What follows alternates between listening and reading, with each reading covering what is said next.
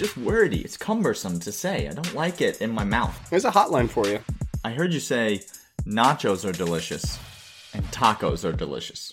Daniel, can you have a taco and a nacho at the same time? The donkey and I, we're good friends. Not the Shrek donkey. Backhand you for making me sit in a room with that guy. Not a chance. On my coordinator hat, Jim Chaney's, it's a lot of sweat going on Jim Chaney's coordinator hat. I didn't say put on your coordinator sweatshirt. I just said put on your coordinator hat. Welcome to Talking Dogs. I'm Clint. And I'm Daniel. And we're two guys who love UGA sports. One of us is from the South. And one of us is from the West Coast. One of us is a lifelong Georgia fan.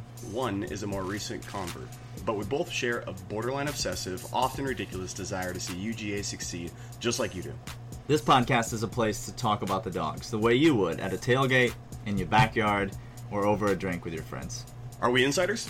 Nah. Do we have lofty recruiting connections? Nope. We are just two guys who love talking about the dogs. So let's talk.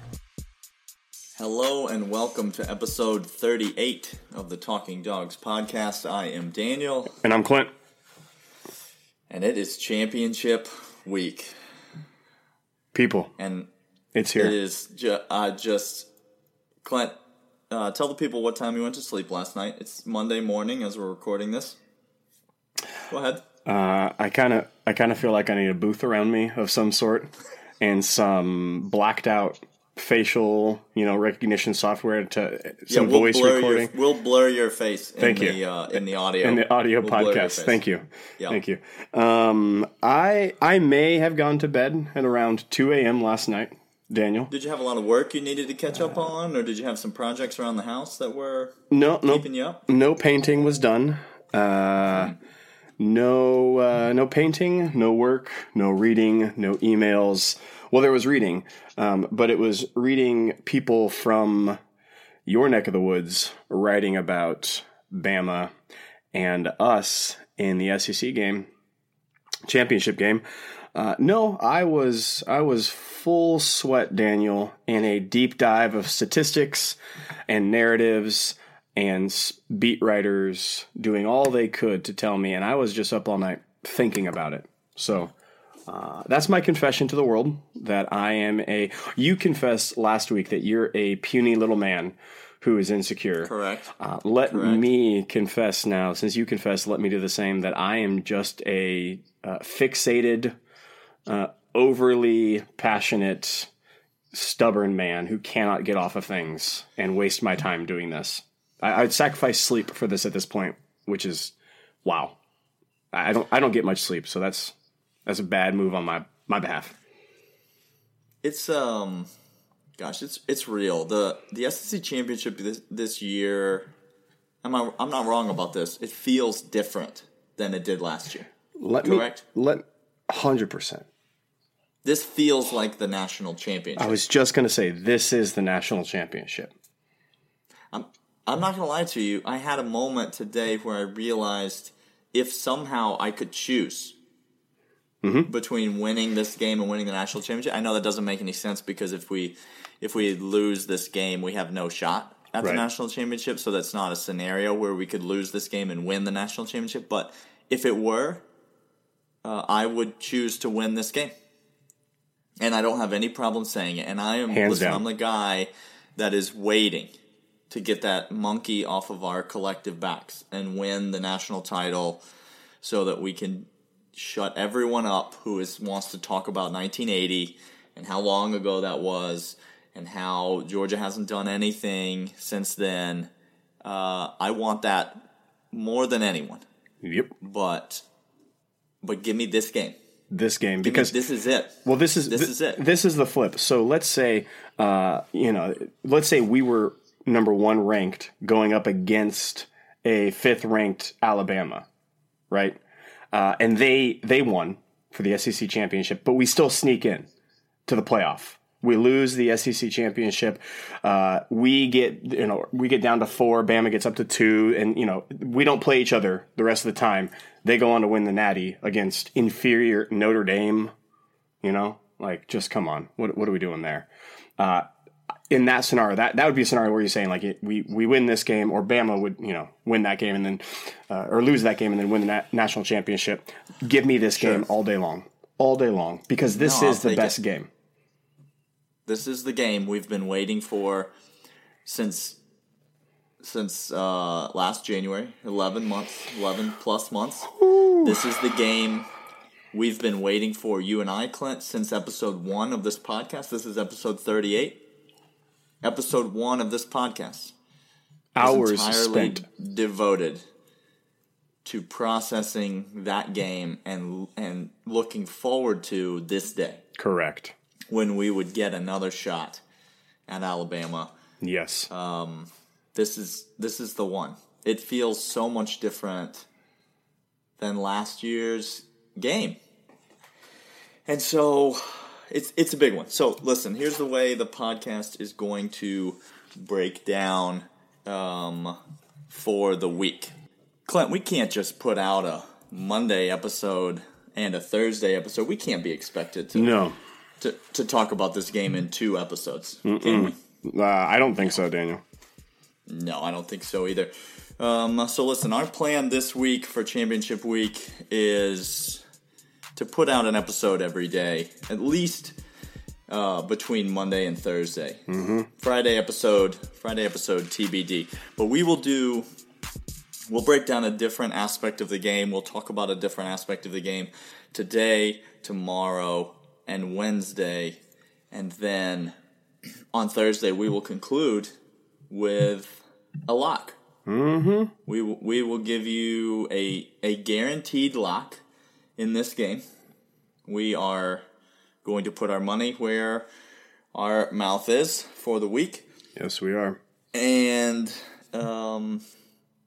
yeah, who knows? We might have so much to say that we come out with 3 or 4 episodes a day. We're not really sure at this point. Just like a balanced meal of breakfast, lunch, and dinner gets you through the day, maybe so does talking about the SEC championship. I mean, you were up till 2 a.m. just filling up notepads. That's all I was doing, Daniel. With statistics. Uh-huh. So it's not above us. So, Clint, we've got a full week of SEC championship talk, but we would be remiss if we did not talk about what we just witnessed last Saturday.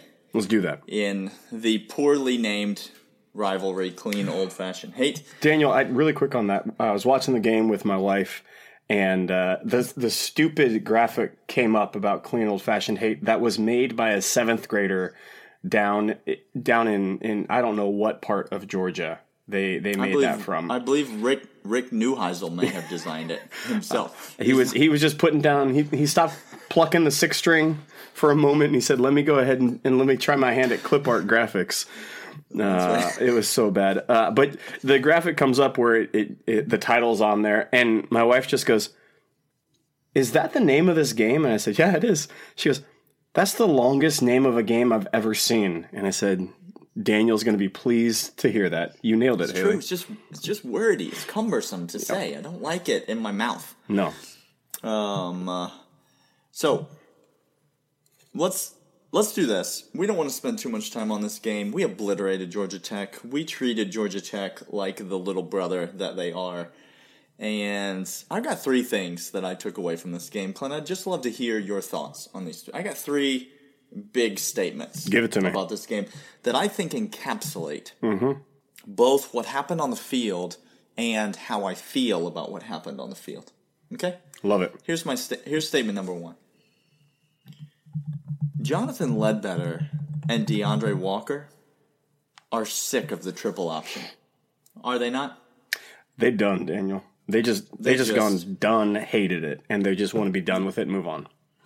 They said, "It's my senior year. I've seen this thing now, and I'm done with it. I'm done." And so, you know what I'm going to do? I'm going to go out and make every tackle in the game. Correct. 13 and 15 may have made every tackle in the game. They just, those 2 guys dominated the field when they were on it, and it was so much fun to watch. For 2 seniors against Georgia Tech in their last run, you could just tell they got sick of it. They did. They really did, Daniel. Kirby said after the game, if you beat them bad enough, long enough, then you won't have to defend the triple option anymore because Yeah. it'll go away. If you guys want to see cold-blooded Kirby in an interview, ask point blank how he prepares for triple option and does he enjoy it? And his answer was, well, we keep playing like this. We won't have to worry about preparing for it. And, Paul Johnson, reach out to somebody. Okay, we know you're going through a lot. Reach out to. We care about you. Reach out to someone. Get some help. I care about you more as a person than I do a coach right now, and you're reeling, man. No, we all do. Yeah. You're being bullied. You're being bullied, and it's not okay. It's not. Just reach out and talk to somebody. There's a hotline for you. Share your feelings. The law firm cannot help you unless you're looking to make out a will, which you may want to do. Hey, that's fine too. Second big statement, Clint. I was not aware, but apparently it's true. Jake Fromm can also throw a deep ball to Mecole Hardman. Is that? You saw that too, Daniel? I was under the impression via Twitter that Justin Fields was the only one that could put a ball in stride right into the hands of number 4 for a touchdown when he was streaking wide open down the field. But was I wrong about that? You were, Daniel. Twitter has lied to you. I know it's shocking. I know this is going to be going to change my whole paradigm. Changes everything. Twitter lies. I know. Santa Claus, not real. Easy. Twitter lies. It's a bad day for you in the paradigm shattering world. But Daniel, why is there this narrative? I don't understand. I'm going to say 2 statements to you. Okay? I'm going to say 2 statements, and then you tell me why these 2 statements must be pitted against each other. Okay? Sure. Okay. Sure. Jake Fromm is an excellent quarterback. Yes. Okay. Justin Fields is an excellent quarterback. Clint, let me just tell you what I heard you say. I heard you say nachos are delicious.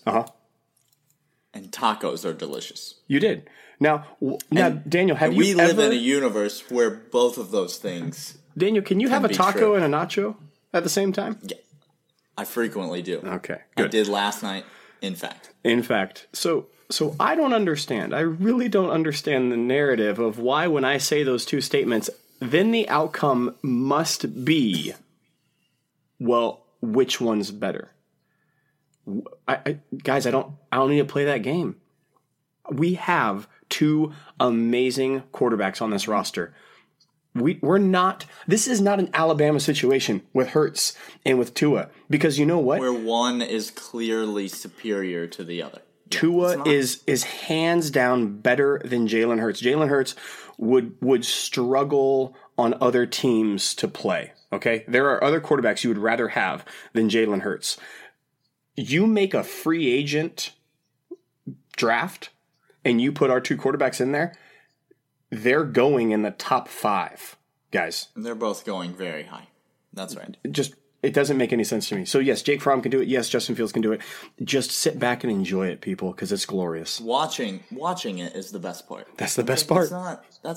It's not about who's better, Jake Fromm, or who's better, Justin Fields. What's better is watching both of them play. That's it. That's what's better.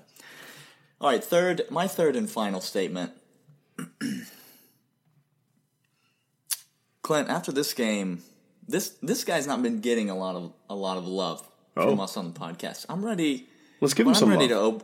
I'm ready to open a door here, Clint, and I'm just gonna declare publicly for the world, I am officially ready for the Malik Herring era to begin at the University of Georgia. This cat, number 10, is just a bad man, Clint. He a bad man. He just has some bad intentions, and he is only putting on weight, it seems like. Only doing that. Whey protein is very, very accessible at UGA facilities.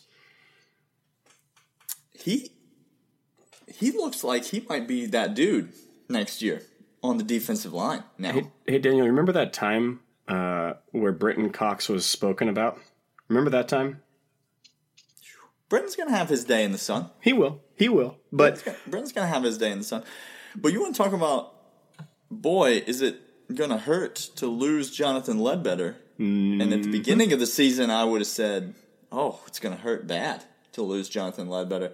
And Jonathan Ledbetter, I just got finished saying, just played the best game of his career. Oh, yeah. And yet, I come out of this game going, we just got somebody we're going to slot right in to old Jonathan Ledbetter's spot. Malik Herring has emerged as a threat. Malik Herring on the defensive line. Here's what I love about what I just saw, and what I love about Kirby Smart. Again, our love for our head coach. He, in our book, is the best football coach there is in America. We love that he's here. But I love how when he was asked after the game, hey, what changed? Ledbetter and Malik had the games of their life. How did you get them prepared? And Kirby's response was, I just told them to go play backyard football. I just said, you're bigger, you're stronger, you're faster. Go make something happen.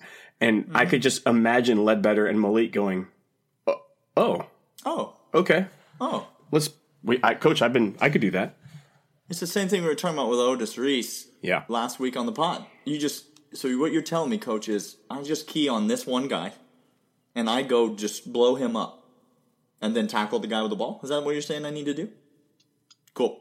Yep. Cool beans. No, the things I couldn't agree more. These two guys put out their minds. My takeaways are this, Daniel.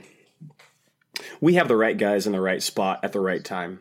I mean, I know that's the narrative that everybody wants to talk about, peaking at the right time, but to me, it's not just peaking. It's the right personnel. We have the right guys in the right spots. We know who they are. We have the right rotation of D-line. We got the right linebackers. Talk about playing up. My word, Daniel. Our backers came to play this game. Flying. Didn't they? All over the field. Didn't they? Wow. Oh, my word. They played fantastic. They did.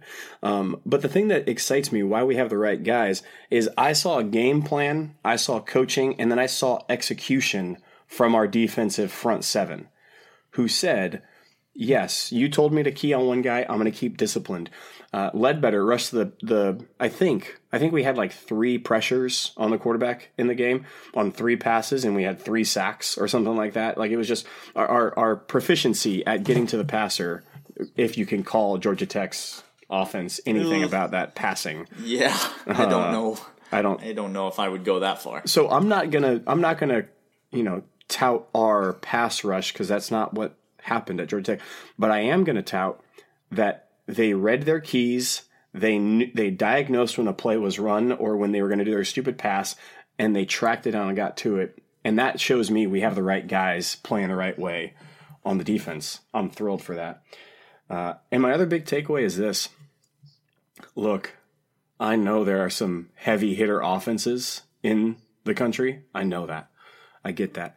Our offense can roll with anybody. Our offense is right there and is not going to back down. Bama, Ohio State, these teams that light up the scoreboard. Our offense can play right there with them, guys. It's not a question. I want to agree with you. We're going to get into Alabama, but it's just, there's so, in the back of my mind, there's just this gnawing.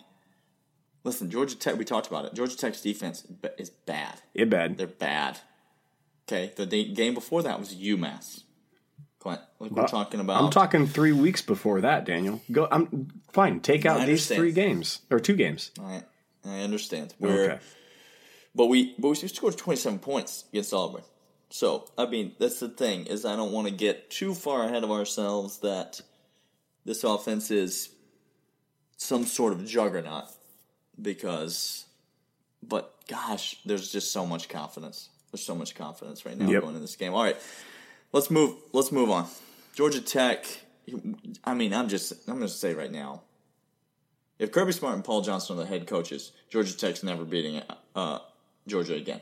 Guys, start a GoFundMe start making donations to the registrar at Georgia Tech for There's Paul not. Johnson in the memo line. There is not a chance that they beat us again with Paul Johnson at the helm. Nope. As long as we have Kirby. So, let's move on. Okay. It's the biggest game of the season. It's the biggest game of the year. It is the rematch. It is the redemption. It's everything, Clint. It's everything. It's the SEC championship game. I'm going to start right here. Okay. I want to talk about the most exciting thing about this game for you, and I want to talk about the most nerve-wracking thing about this game for you. I'm going to let you decide which one you want to start with, and then I'll give you mine in that category, and then we'll move on to the other one. So if it were up to me, I would always start with the most nerve-wracking thing because that's basically all I can think about. I was just going to say, I sympathize with Eeyore in Winnie the Pooh. You Tiggers and you Piglets and you Poos, like, good for you guys, but the donkey and I, we're good friends. Yeah. So I want to talk... Not the Shrek donkey. No. Oh. Not the Shrek donkey. Not gosh, I will backhand you for making me sit in a room with that guy. Not a chance. Daniel, I want to talk about the thing that makes me most nervous about this game. What is it? The thing that makes me most nervous about this game, most nerve-wracking, not Tua. Tua doesn't keep me up at night. Not Tua. Nope. That's not nerve-wracking for me. Nick Saban, not nerve-wracking to me whatsoever. The most nerve-wracking thing to me is our running game getting absolutely obliterated, stuffed up, running nowhere, no time. Later on, we'll get to our predictions or maybe some feels or maybe even what's our game plan against Bama. But my biggest fear is that we go back to the first 3 games where Swift doesn't look explosive. Elijah is slogging through the trenches. Our offensive line forgets what blocking is. And Alabama's front 7 remembers what got them here, what made them Bama for years. I could just picture, the worst thing for me is picturing our run game getting absolutely no yards and no traction whatsoever from the onset of the game. And if that's the case, our whole game plan goes down the toilet. That keeps me up.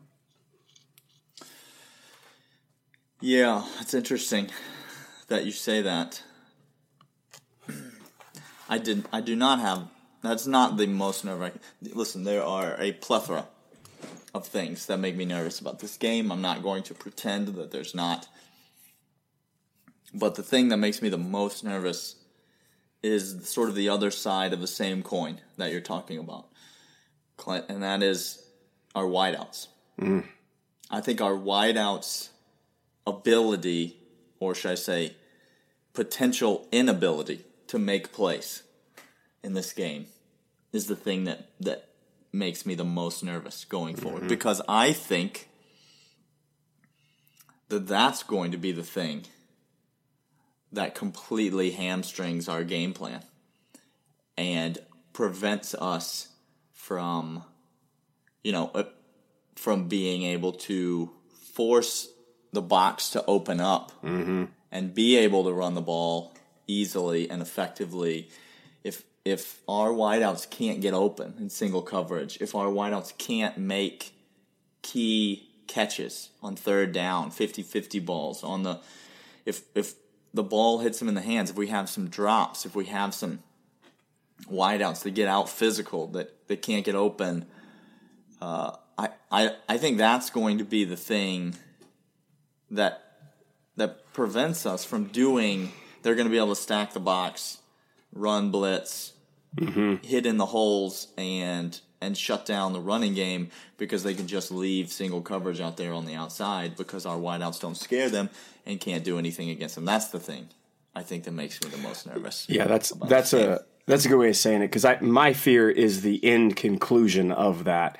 I fear that as the game goes on, they're able to key off our running game. Because you know this, Daniel, and Georgia Nation, you know this as well, that our running attack is our bread and butter. It sets up everything. If we want to pass, passing does set up the run offense. I get that as well. But we want to do certain things. We want to do it first through the run, because that's how you chop down a team. That's how you keep them off balanced. They have to respect that aspect. And anytime we have two guys that can take it the distance, three, if James is in there. But man, I'm just going to be demoralized if our vaunted offensive line gets pushed back against the defensive line. I'm just... It's going to be. We're going to have a whole episode this week where we talk about the offensive line and the defensive line. Yes, we will. This game, I think it's going to be a big deal. Mm-hmm.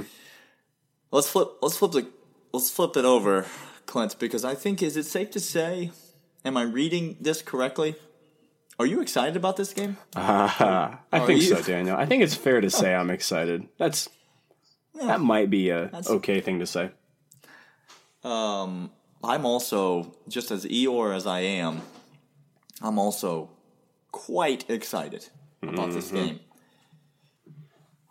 Tell me the thing that makes you the most excited when it comes to the aspect of this game that excites you the most.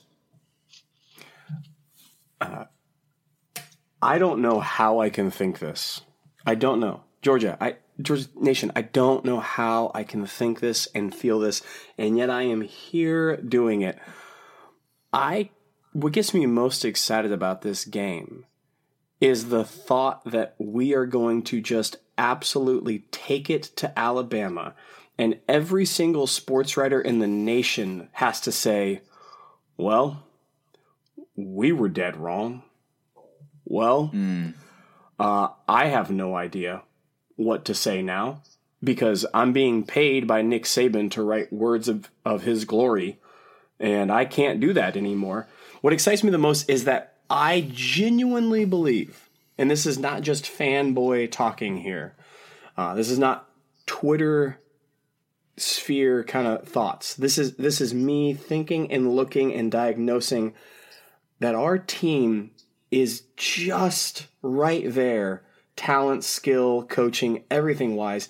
And there is a scenario, not just a chance, but a good chance that we sock it to Alabama and we finish them off.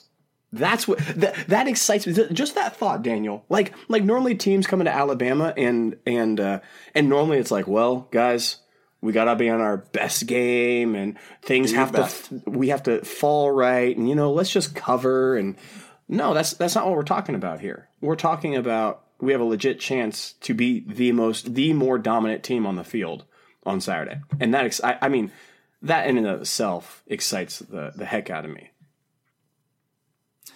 That's interesting. And I think, especially at the beginning of your point, I resonate with it. And that's what I have written down as the most exciting thing about this game to me. I could look at several things on the field that excite me. I could talk about DeAndre Swift. I could talk about Ben Cleveland coming back. I could talk about a lot of things in this game. I could talk about the emergence of Jordan Davis and what a factor he's going to be in this game. Which, I mean, raise your hand if you saw that coming. Yeah. The first week of the season. Yeah. Liar. Put your hand down. You're a liar. Yeah. But the thing that excites me most about this game has nothing to do with what's going to happen on the field. It has to do with what's happening right now. Correct. And that is the fact that Georgia is a double-digit underdog, and that no one is giving us a chance to win this game. That everyone is treating us like the pity case. Uh-huh. Like everyone is treating us like the kid with the terminal illness that gets to play on the football team and everyone on the other team gets out of the way and lets them score a touchdown and it's an emotional video and everybody cries. That's who everyone believes Georgia is in this game. Just someone to like, oh, they have a pretty good team too, and they won their division too, and they get to go and play now. And you know what? They're going to get to go to a New Year's Six game after this. They're going to get to go and play in the Sugar Bowl. Good for them. Good for them. Guys, that ain't it. That's not. That. No, stop with that. Ain't it. But you know what? Keep spinning that yarn. Keep letting that narrative flow out into the public. I'm not going to do anything to refute it. I don't need to puff out my chest and say anything because Georgia is just laying in the weeds for Alabama. Wait, they totally fine with me, guys. Absolutely where you want to be. Talent-wise, recruiting-wise, skill-wise, we're there, guys. Listen, our guys are young. We got freshmen and sophomores. I get it. Our guys are young. We're going to be better next year than we are this year. I get it. But talent-wise, we ain't that far off. No. Okay? Alabama hadn't played a team like us yet. People. Okay? People. They haven't played a team like us yet. I am not downplaying Alabama. I am not talking bad against them. I am not taking them lightly. They are guys, they're so good. I get that. I'm not. Who else is so good, Clint? You know who else is so good? We are, Daniel. We are. That's who's so good. No. Okay. But Clint, just double-digit underdog. Yeah. Alabama just going to roll in this game. You know what I love? Love seeing this so far, by the way. Bama players coming out trash talking already. Talking about how they're picking up where they left off last year. Totally doesn't. Have you seen a Georgia player talk yet, Daniel? No. That's just fine. Just laying in the weeds, Clint. Good with me. Just laying in the weeds, ready to strike. That's who this team is. Guys, there's no better place for us to be. That's the thing that excites me the most about this game. Is Georgia doesn't get the opportunity to shock the world very many times because we're Georgia. But guys, if you think there is anyone outside the state of Georgia that thinks we're going to win this game, no, you are fooling yourself. Everyone knows beyond a shadow of a doubt that we're losing this game, and that's exactly where Kirby wants to be. Listen, you think Coach Strickland, the strength staff, you think they're letting anybody know about that? You think they're showing that 2nd and 26? Oh, you think they're showing that in the weight room? On loop, guys. You think they're playing all these ESPN talking heads? No. You think they're playing those Is interviews? Paul Feinbaum? Is Kirby thinking of Paul Feinbaum's name right now? No, he's not. Kirby doesn't know who Paul Feinbaum is. He don't care, guys. Kirby forgot Paul Feinbaum more times than Paul Feinbaum remembered Paul Feinbaum. Well said, Daniel. Well said. I'm watching this. I'm watching this show right now. You guys should watch it. Called Adam Ruins Everything, and this guy goes through and he demystifies historical stories or facts that you may think, and it's wild because you have this narrative like Christopher Columbus, greatest American explorer ever, right, Daniel? That's what we teach everybody. Just founded America, yada yada yada. You know, Christopher Columbus never set foot on American soil. Sure, but he did take a bunch of money from some king, and he did go on a sailing expenditure for a bit on somebody else's dime. He did do that. Here's where I'm going with this. When you hear Alabama, normal fan or kind of the fan that's on the peripheral of college football say, well, you know, Bama, they just got all the good players and they're just going to steamroll. And you ask them a question like, who are you talking about? Which players? And they go, well, Tua. I'm like, okay, who else? And they're like, well, I don't know. They're all there, aren't they? And like, okay, they got that guy. They got that guy on the defensive that line. defensive guy, right? Who's that? And you go, okay, They got that guy. who does Georgia have? Oh, Georgia doesn't have anybody that can stack up against Bama. Do you know anything about a dang thing other than the narrative you've been fed that Bama has the best, the elites, the greatest, the yada, yada, yada? You don't know. It's just this thing you've been fed and you believe. Now, that doesn't translate into automatic win. I get that. We have to go out and we have to play and we have to play hard. But it's a wrong narrative because we're here, people. We are neck and neck, skill, coach, everything wise. We're right there. All right, let's jump in. Let's jump into the breakdown. Today we're gonna break down one aspect of the game. It's gonna be a more general breakdown of the game. We're gonna start big, and then we're gonna kind of focus in on some key areas that we think will play out in the game. But today we're gonna stick to this. Clint, let's talk about the game plan. Mm-hmm. I want you to put your coordinator hat on. Am I okay? I want you to think through what you think would be an ideal game plan. Well, as I'm putting on my coordinator hat, Jim Chaney's it's a lot of sweat going on Jim Chaney's coordinator hat. I might have found a new coordinator hat versus recycling the old one, but that's on you. I picked up the one that was in front of me. Turns out I got to go take a shower. Yeah. I didn't say put on your coordinator sweatshirt. I just said put on your coordinator hat. No. Listen, how do our strengths match up against their weaknesses? Where do their strengths match up against? How do we mitigate our weaknesses versus their strengths? Talk to me about Georgia's ideal game plan going into this game. What do you want to see us do besides score more points and win? Yeah. What specifically do you want to see us do? Let's start when we have the ball on offense, Clint. What's your ideal game plan for this game when we have the ball? Here's my ideal game plan that I think is actually something we can do and is going to lead to victory, and that is taking it right up the gut off of Ben Cleveland, off of Solly, off of all of our offensive line, just saying, Elijah Swift, we're going to keep to the inside zone. We're going to keep to the trap with Elijah. We're going to keep to these things, and we're going to body blow Alabama to death. And we're going to start it from quarter one, and we're going to go all the way to the fourth quarter, thumping them inside, and then sprinkling in. I want to see Jake Fromm's.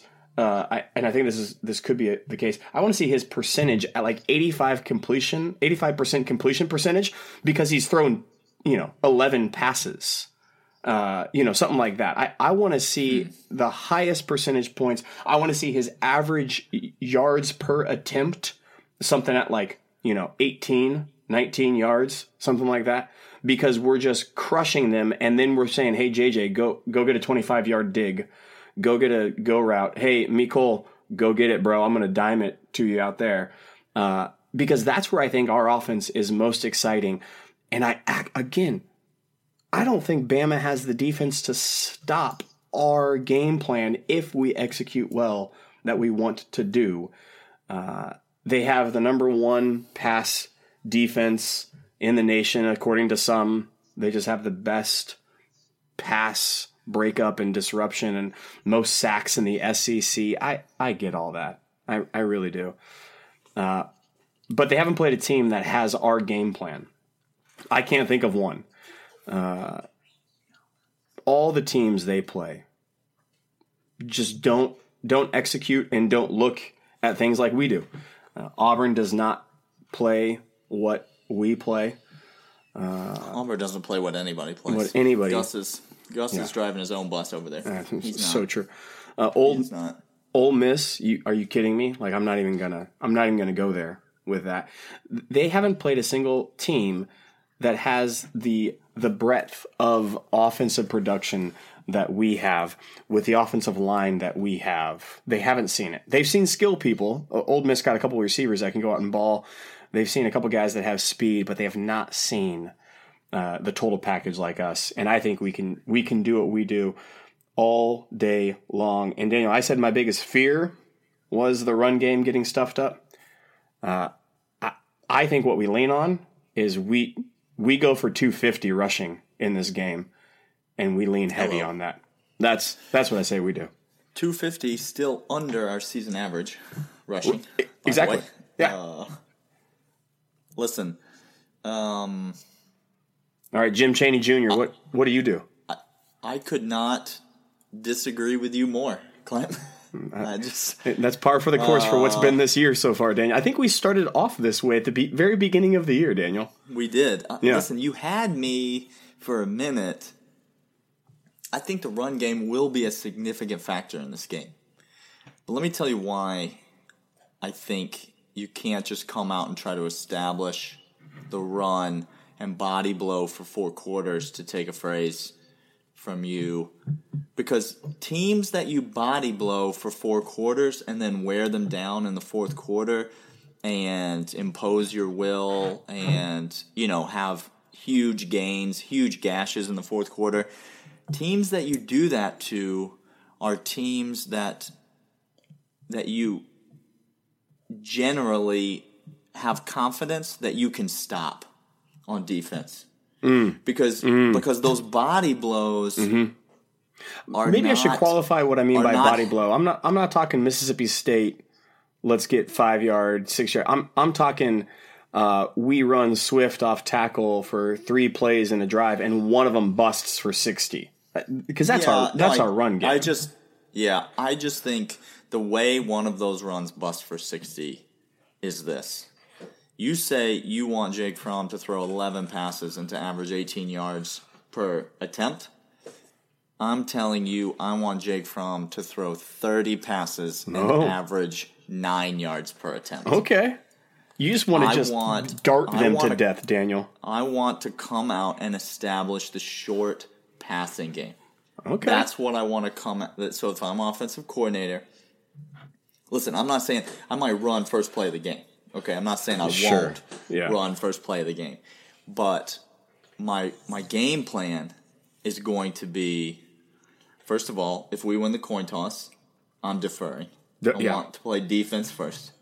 Second of all, once we get out there on offense, my goal is going to be to get some wide receivers in space, to hit a quick slant, to hit a tight end hitch route over the middle, to run some play action to get the linebackers moving, and to use the lean on the strengths of our team, which one of the main key strengths of our team is Jake Fromm's decision-making and accuracy. And so I want to lean on that, and I want to use that to spread the linebackers out. Okay. And it's obvious. So you said Alabama's got one of the best passing defenses in the nation. That's true. And then you mentioned the stat that makes them one of the best passing defenses in the nation, which is sacks. Yeah. Okay. They're a team that is dominant in the pass rush. Dominant. When you look at the numbers, it is gross. Mm-hmm. Their pass rush numbers. And that's why I say you got to take that completely out of play. You take the pass rush out of play with short, quick throws, and then you mix in power run with short, quick throws. Okay, so you're talking a lot of even Swift coming out of the backfield, you're getting some check downs. Yeah. You're talking a lot of over the middle, quick slants, tunnel screens. I think you run a slant to the outside, a hitch route to the outside, and then you run Swift on a wheel route there we go. Off of a slant so that you get the corner moving this way. Because you know who's going to suck up on the right hash? Right hash. Absolutely. They're gonna see Jake Fromm turn his shoulders to the right hash. They're going to jump an out or a hook route. I want to see him do that. I want to see Jim Chaney this week just grab Jake Fromm's helmet and say, bro, put your shoulders to that. They're going to jump it and then hit JJ or Meikle for 40 yards downfield. It's going to be open. Can Dylan Moses rush the passer when he's one-on-one, man-to-man against DeAndre Swift in the flat? No, he can't rush the passer. He's out of the picture. Right. Yeah, so, and then you use that, get the linebackers moving, have balance, get people's eyes in the wrong places, And then all of a sudden, Ben Cleveland just put it in your ear hole, and opened up a gaping hole for a power run. That's how I would attack if I'm Georgia.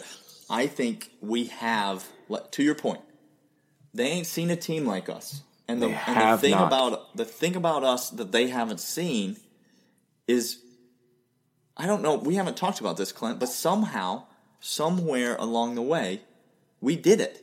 We have balance. Like it's what Kirby has been. It's what Kirby has been saying that he wanted all year, and you can't even. You can't even tell me what's our more effective unit: passing game, running game. You can't, because we are such a balanced team. We are such a balanced attack that I say you have to lean on that. You can't come out and try to forsake all that balance. You have to let our ability to throw the ball. You have to let Jake Fromm's ability to make reads at the line of scrimmage and to key on defenses and pick them apart, and the offensive line's ability to mash people. You have to let those things play in tandem. So you establish the short passing game. You use that to create the power running game, and then you just continue to lean on them. So I want 12 play drives that end in a touchdown. Yep. Because that's how you beat Alabama.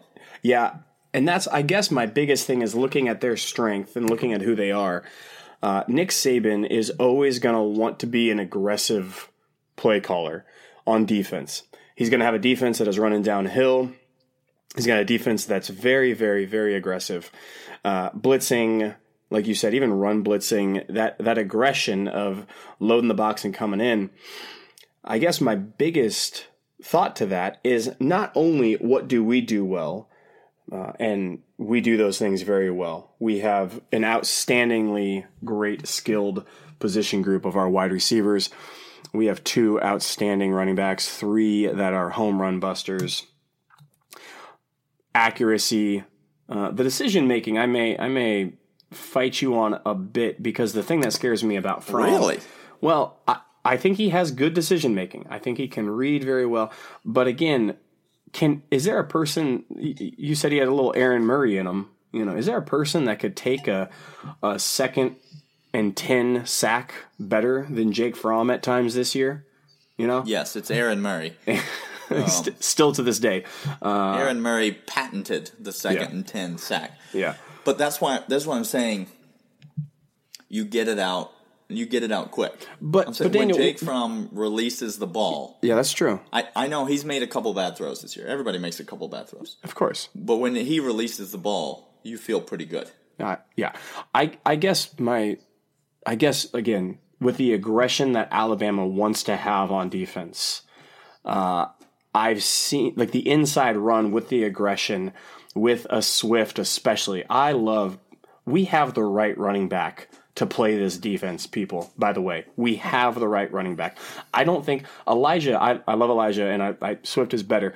I want to see Swift more in this game, because Swift has the ability, once he makes that cut and makes a defender miss, he's up to the 2nd level, and the rest of Alabama defense is now at his back. And that's what I'm excited for on that front.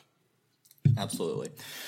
All right, let's move the game plan to the other side of the ball. So let me ask you, Daniel, if you're defensive coordinator, what are you doing? What are you doing if you're Mel?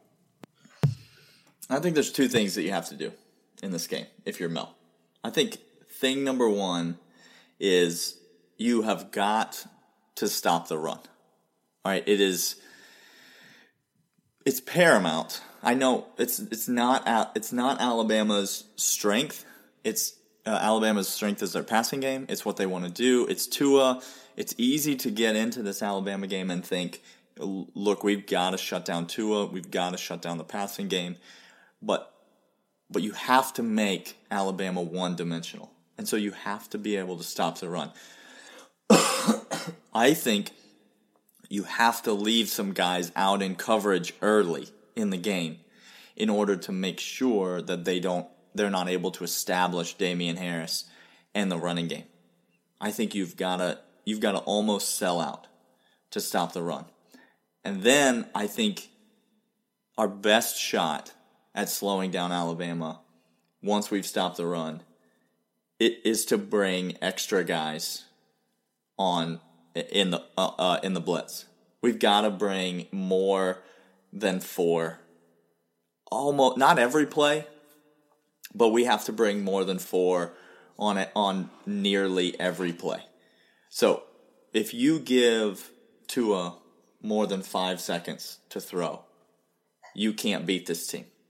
That is the cold, hard truth. There is no defensive back in the country that can cover these wide receivers. And it's not because Tua is so great. I'm on record. There's no defensive back in the country that can cover these wide receivers for 5 seconds or more. Correct.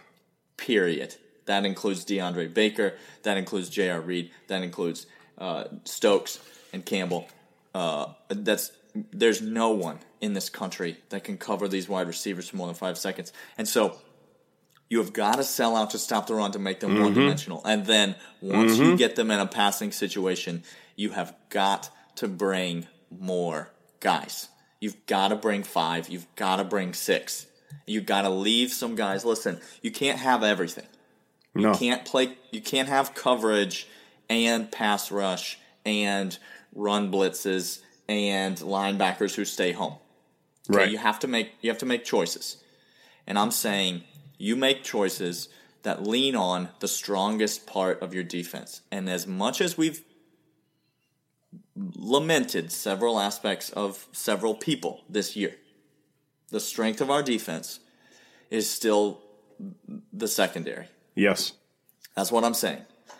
You leave those guys to cover, and you tell them, I want maximum effort for 5 seconds, because you won't have to cover anyone for more than 5 seconds, because we are bringing extra guys in the pass rush. So sell out to stop the run early and bring extra guys on every now every down's a passing down when you're Alabama, but but certainly you got to get them to third down, sell out to stop the run, get them to third down, deflect some passes, get your hands up on the defensive line, get them to third down, and then you got to bring guys on third down.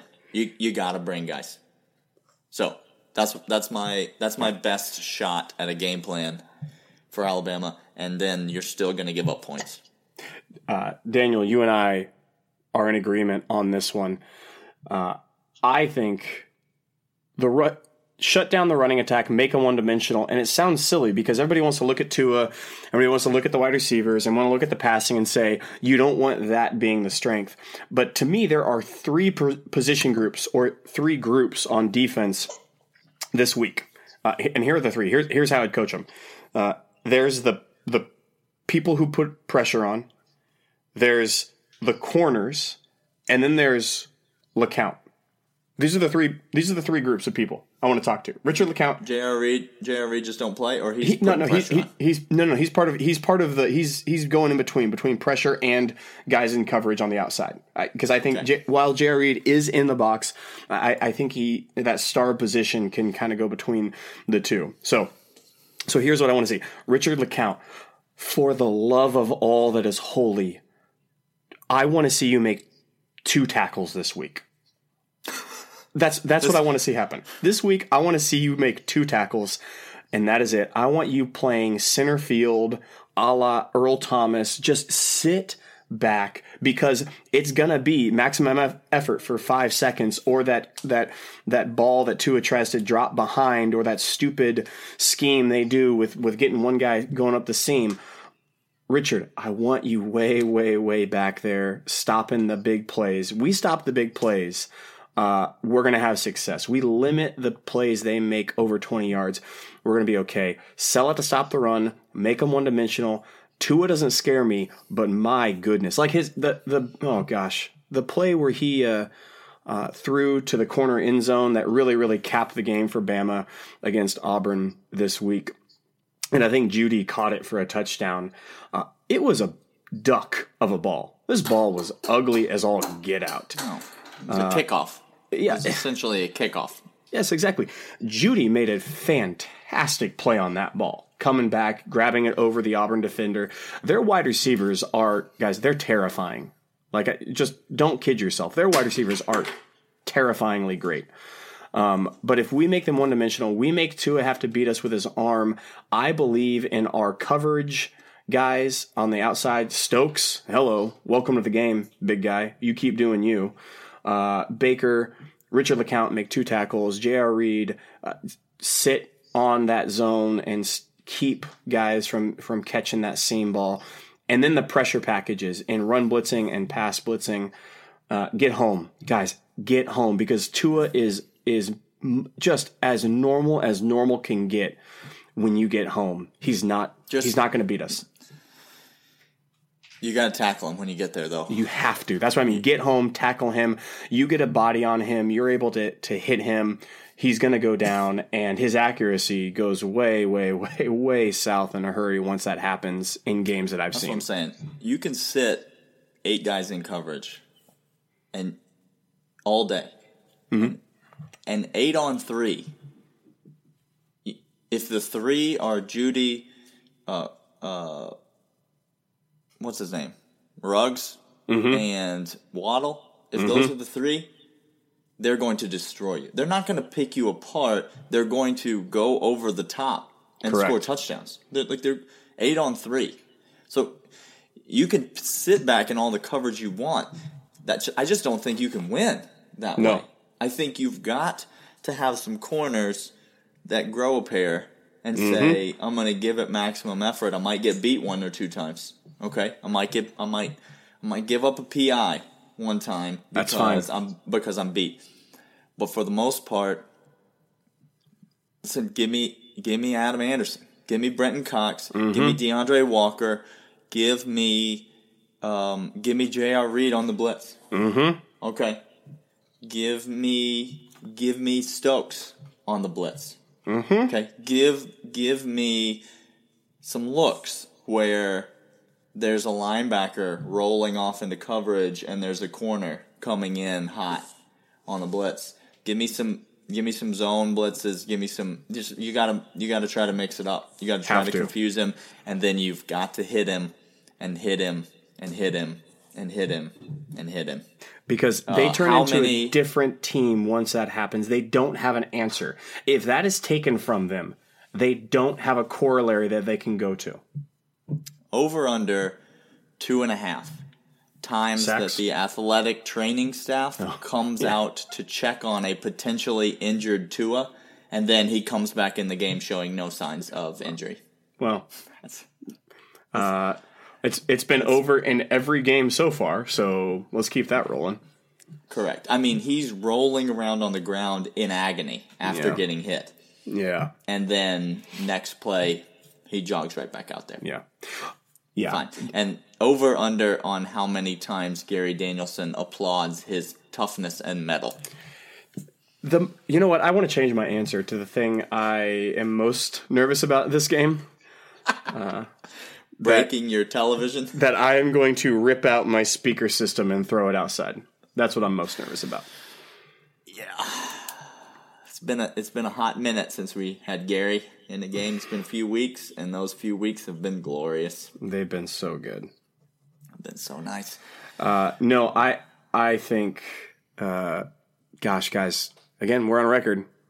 Tua is not gonna be the world beater that we think he is. His wide receivers make him great. His wide receivers have carried him a whole entire year, and the play calling. Now, the other thing that we have to look out for in this game, and if you don't think this is true, maybe Daniel, I should ask you a question.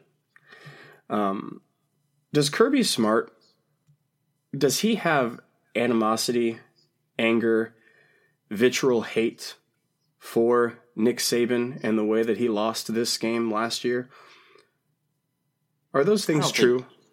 I don't think he necessarily has anything towards Nick Saban, but I think he has Alabama. He has a great deal of unfinished business. There we go. That's the best way of saying that. He has a great deal of unfinished business. Do you think he's going to tell us no? He's going to tell us this is just another game. I get just that. The next team in front of us. I get that. As he should, and I'm not faulting him. But how badly is Kirby just dying dying to finish off what he started last year. Guys, it's all the emotion Kirby has is about this game. That's the end of it. Gosh. Let me ask you about this game, Clint. And obviously we got many more conversations to have before we make a prediction, so I'm not asking you for a prediction. Here's what I'm asking you. How many points do we need to score to win this game? Minimum. Minimum? Yes. Oh. Okay, I'm going to answer that question by thinking ideal situation. Everything falls our way. They score 25. You're telling me the best case scenario that we could possibly hope for from our defense is 25. No, I'm just asking. That's what you said, so I'm just clarifying. I'm not disagreeing. You took a different spin on it, is what you did. Okay. I'm not. Ideal situation is we blitz 2 to death and they score 17 on a couple of broken plays. That's ideal. I think the most likely in which we win. So my answer is the most likely situation in which we win. They score 25, so we have to score 26. Is the minimum amount of points we got to score. Okay. I think we have to score 30 to win, even in the best case scenario. I think in the most realistic case scenario. Yeah. Now that's a different answer. In the most realistic case scenario, we probably have to score 38. I was going to say 35. Yeah. Yeah, I think we give up 35. Yeah. In the most realistic case scenario. So, yeah, it's not in my mind, there are 3 potential outcomes of this game. And I don't love it, but here's what they are. Oh. There's the outcome where Alabama wins a close game. Okay. Another heartbreak. There's the outcome where Georgia wins another close game. Mm-hmm. Another Oklahoma. Mm-hmm. Another Rose Bowl. And there's the outcome where Alabama blows us out. 45-10 going away. Was never that close. Yeah. They score first. We punt. They score again. The game ends. Correct. And we just have to sit there. And take it on the chin. From Gary Danielson. I just don't see the other scenarios really playing out. I don't see the comfortable 10-point win from Georgia, and I don't see the 21-plus point win from Georgia either. Either expect a podcast Saturday night or not one for 2 weeks. These are the situations that you and I are going to deal with. Expect live audio of me burning my own house to the ground. Correct. Expect to see Channel 3 News on a helicopter as Daniel sits on his chimney surrounded by smoke and just flips off the cameraman and says, leave me here. This is where I belong. This is where I belong. Oh, gosh. All right. Well, it's Monday, and this is how we feel. Clint? We will be back. We'll be back tomorrow. We've got lots more in terms of this game to talk about. And you heard him right. We're back tomorrow, people. We'll be back tomorrow. So don't worry about that. Tune in. If you're not subscribed to the podcast already, go ahead and subscribe so that you get it downloaded automatically every day. You can expect to hear from us every day, people. I'm gonna tease you with this. People. If you want to go ahead and do some research ahead of time, you do some research ahead of time because I've been doing it. I ask you, if you were to guess the yards per play Bama has on offense and the yards per play UGA has on offense, and the difference between those, you go right ahead. You research that because that's one of the little tidbits I'm going to drop for you tomorrow. Goodness. Goodness gracious. Clint, just so we're clear, is working himself into a full lather. Prediction, I'm going to put on my predicting robe for a second. Get it on, Daniel. By the time we get to Thursday's podcast, the scenario where Georgia blows Alabama out is going to be on the table for Clint. I'm just going to say it right now. The scenario where we win by 35 and Tua leaves the field in tears midway through the second quarter, not because of an injury, but because of humiliation. He has quit. That is going to be a real scenario. Nick Saban announces his retirement in the post-game interview. That's going to be a real scenario. Nick Saban calls up Urban Meyer and says, What's that brain thing you said you had? What's that thing you gave as a reason that you had to quit? Because I think I may have it too. Yeah. So just stay tuned to see how Clint progresses through the week, because I can just tell you he's on a trajectory that is, it's going to get real pretty soon. And that's our takes for today. Again, we'll be back tomorrow. Hope you'll check us out. Give us a rating. Leave us a review. It's championship week. Leave us a championship rating, and we would greatly appreciate it. And we will try to deliver a championship caliber podcast for you every day this week. We'll do our best, people. All right. Have a good rest of your Monday, and we'll see you tomorrow. See ya.